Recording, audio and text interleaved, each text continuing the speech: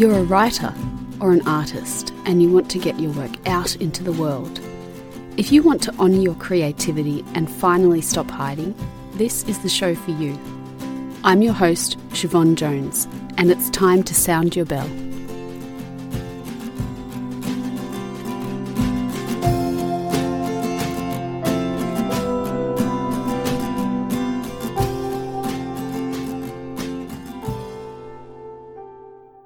In this episode, we do talk for a moment about the Black Summer bushfires of 2019 and 2020 here in Australia.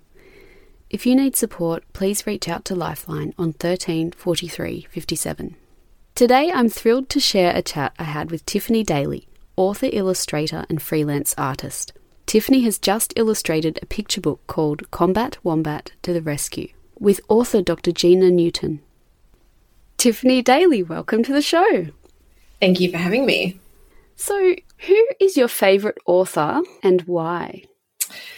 Geez, see, that's actually a bit of a tough question because, and I know you're going to laugh when I say this, but I don't do a lot of reading, and my partner does. He's got so many books that he just reads and he absorbs it all.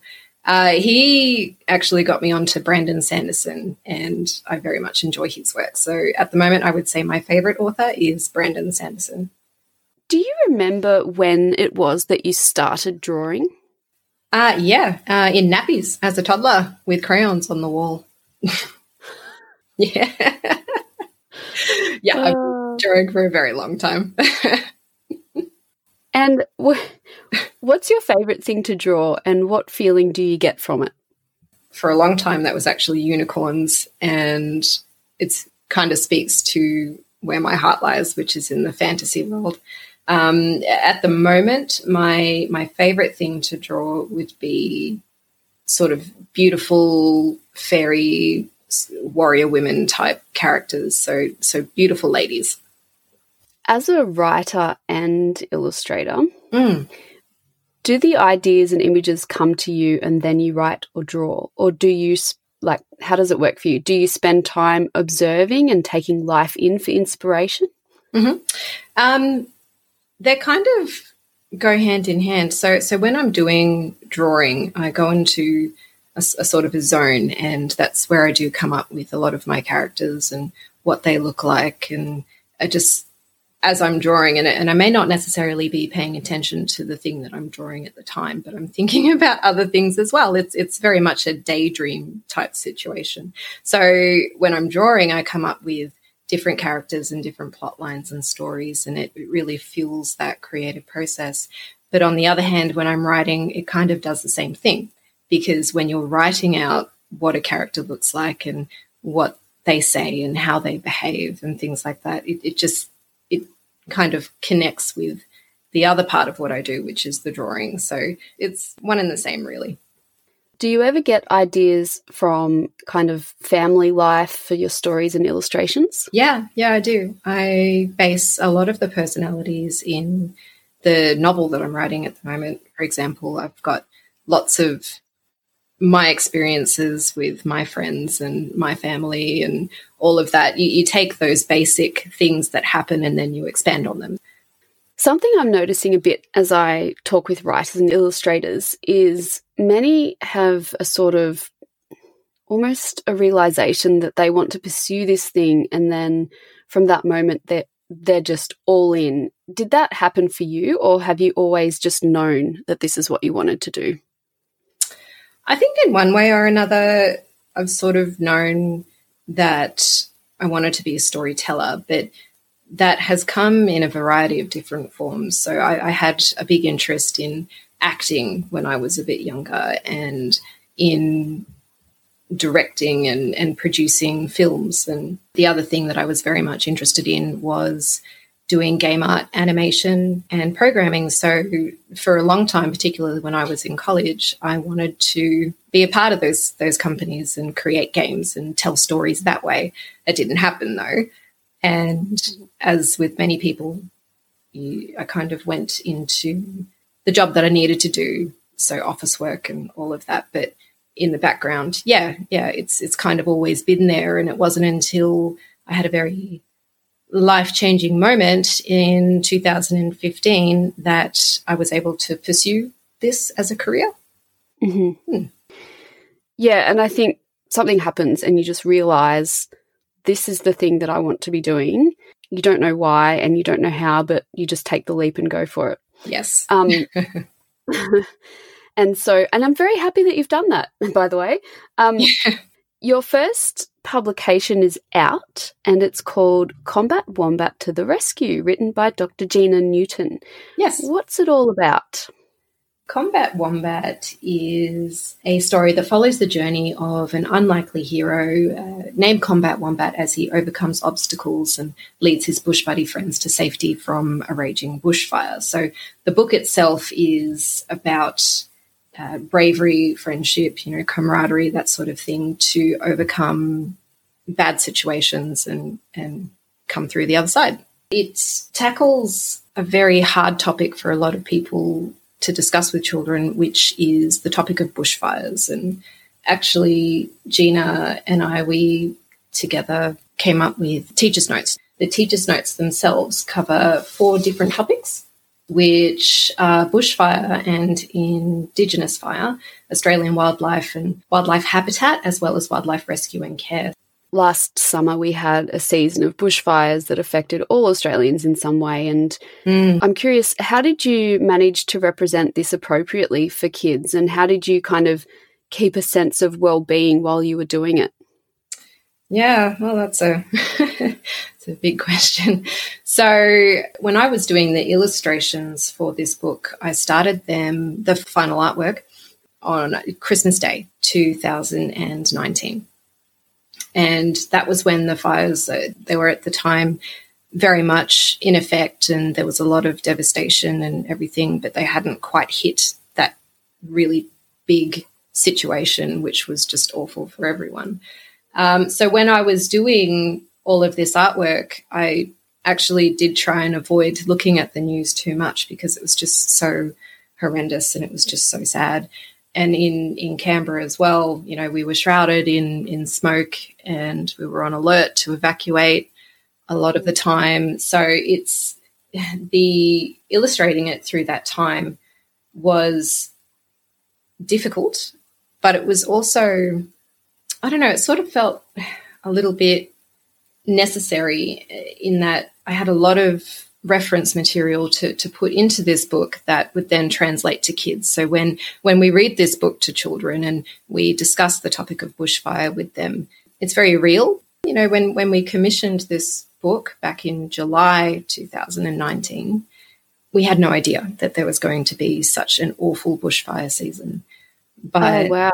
Yeah, so and Gina actually wrote this book over 6 years ago. He's a bit of a spin-off of one of her other books, Blossom, Possum and the Christmas Quacker. So Combat Wombat made his first appearance in that book and he looked very different then. he's had a major overhaul for this book.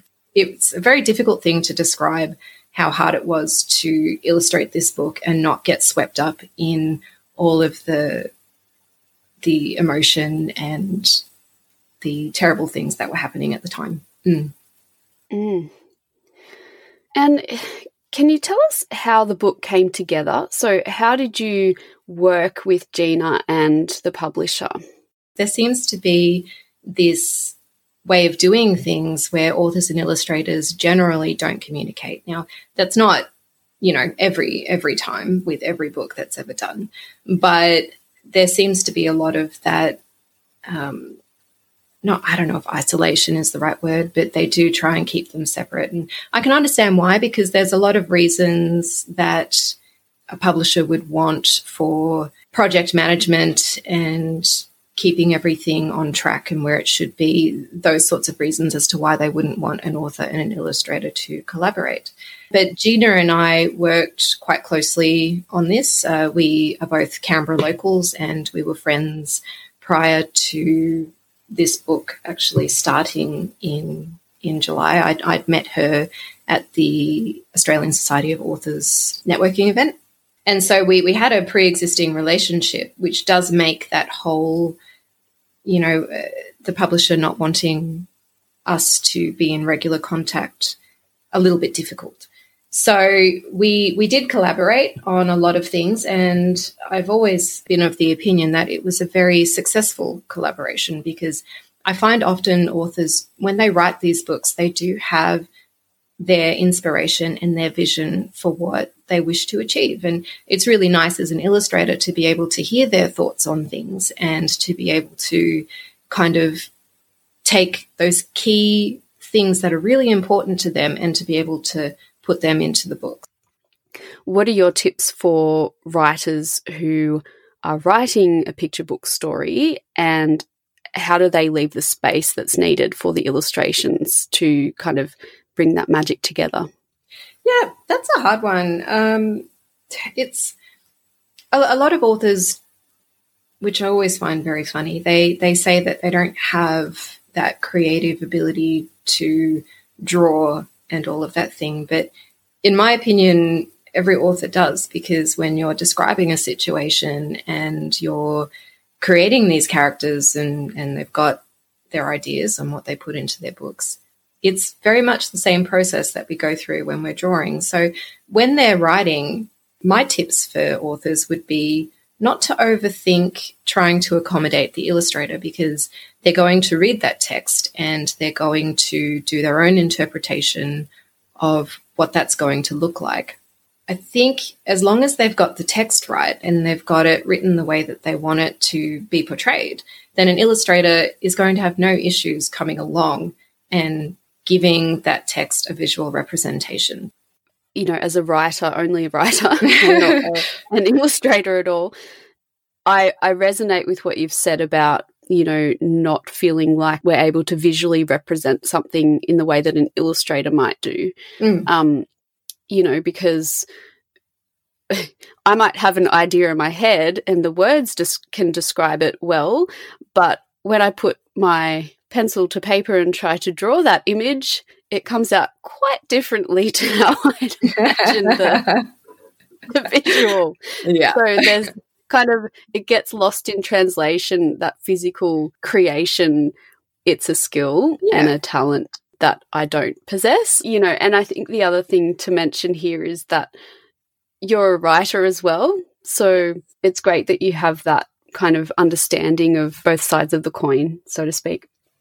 Yeah, it's actually something comes to mind when you're talking about that process. Different artists always have different ideas and opinions as to whether or not drawing is a skill. For instance, like, you know, it's just something that you do, and over time you get better and better with it. If you don't draw often, then trying to get form and shape and detail and depth and all those things into an image and get it to look the way you want it to look can seem extremely difficult and just, you know, so incomprehensible. But one of the most amazing artists that I've learned a lot from, his name is Scott Harris, and he is not a natural artist, and he's self-taught, and he does these courses which are so amazing and so detailed, and he really understands drawing, in my opinion, and is very good at teaching that to other people.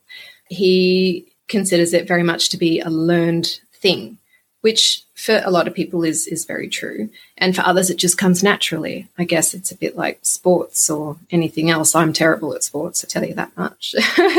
But when it comes to drawing and it comes to being creative, it just happens very naturally. So, yeah, I mean, I understand that a lot of authors find it very difficult to draw. I might just put it this way. The talent is not there. And that's okay. I'm more than happy to see others bring things to life in that way. It's quite amazing and beautiful to see. Yeah. Now, you're a mum of 2 little ones, and one of the things I think a lot of us struggle with is fitting their writing or drawing into the day. Do you have any tips to share?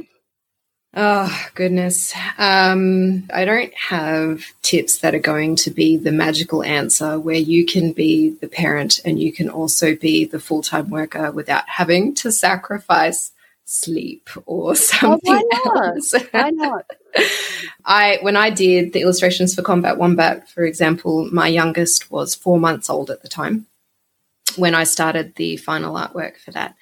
And she was a very good sleeper at night, but not through the day. So how I did the illustrations for Combat Wombat was I would start work at about 10 p.m. and work through till 2, 3 in the morning. And then I'd be up to the baby through the day. Ideally, that's not a very good thing to do. It would be nice just to be able to spend a couple of hours while the baby sleeps peacefully without interruption to do those drawings through the day and then get your sleep at night. But with such a young infant, that was not possible. Now that she's a little bit older, you know, if she goes down early enough, then I can get a couple of hours in the evening to work. But my tip, I guess, for parents out there who are trying to do the parent thing and also do the creative thing and keep your career going and keep yourself writing is just to do it when you can and try not to force yourself, because in doing the illustrations for Combat Wombat and having that extremely low amount of sleep that I had for so long, it really is a burning candles at both ends situation, and that's not ideal for anyone because it takes a really long time to come back from that. So if I had a tip, it would be don't do that, and instead just try and get, you know, half an hour in here, half an hour in there. I know it's very disruptive, and I'm constantly complaining to my partner Adam about interrupting my zone. I'm like, if I'm in the zone, do not come in here and disturb me. And he'll come in and ask some silly question like, where's the dummy? I'm just like, oh, God. But you know, it's just a get it in where you can sort of thing, but make sure you get your rest. And it's hard. Children are hard. They don't really let you rest. You can't rest, but do it when you can. Yes, I love it. So can you tell us what you're working on now and what's next for you? Yeah, well, actually, at the moment, artistically speaking, I've been working on a couple of logo designs for 2 of my sisters. And so I've just finished one. Rebecca she does readings. So she does happiness and well-being readings using oracle cards and tarot cards and things. So I've just done a logo for her, which was very fun to do. And my other sister, Cordelia, she's starting up a hair salon. So I'm doing another logo for her. Yes, artistically, they're the things that I'm working on, as well as building my own portfolio up. I'm trying to get that going and get some more pieces in there so that I can really get into what I want to draw, which is that fantasy warrior women and dragons and all that sort of thing. I am also working on my novel, which I've written about 80,000 words of, and that one is a fantasy book for adults. But the novel itself is tied into my own children's books that I have written and illustrated, which are about little baby dragons. I love it.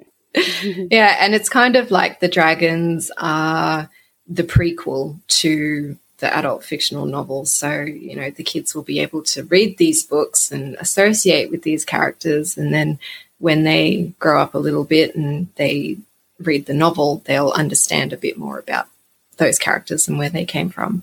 So that novel is something that consumes my every thought, and I try and work on that where I can. But, you know, to go back to your earlier question, it's a little bit difficult to find the time.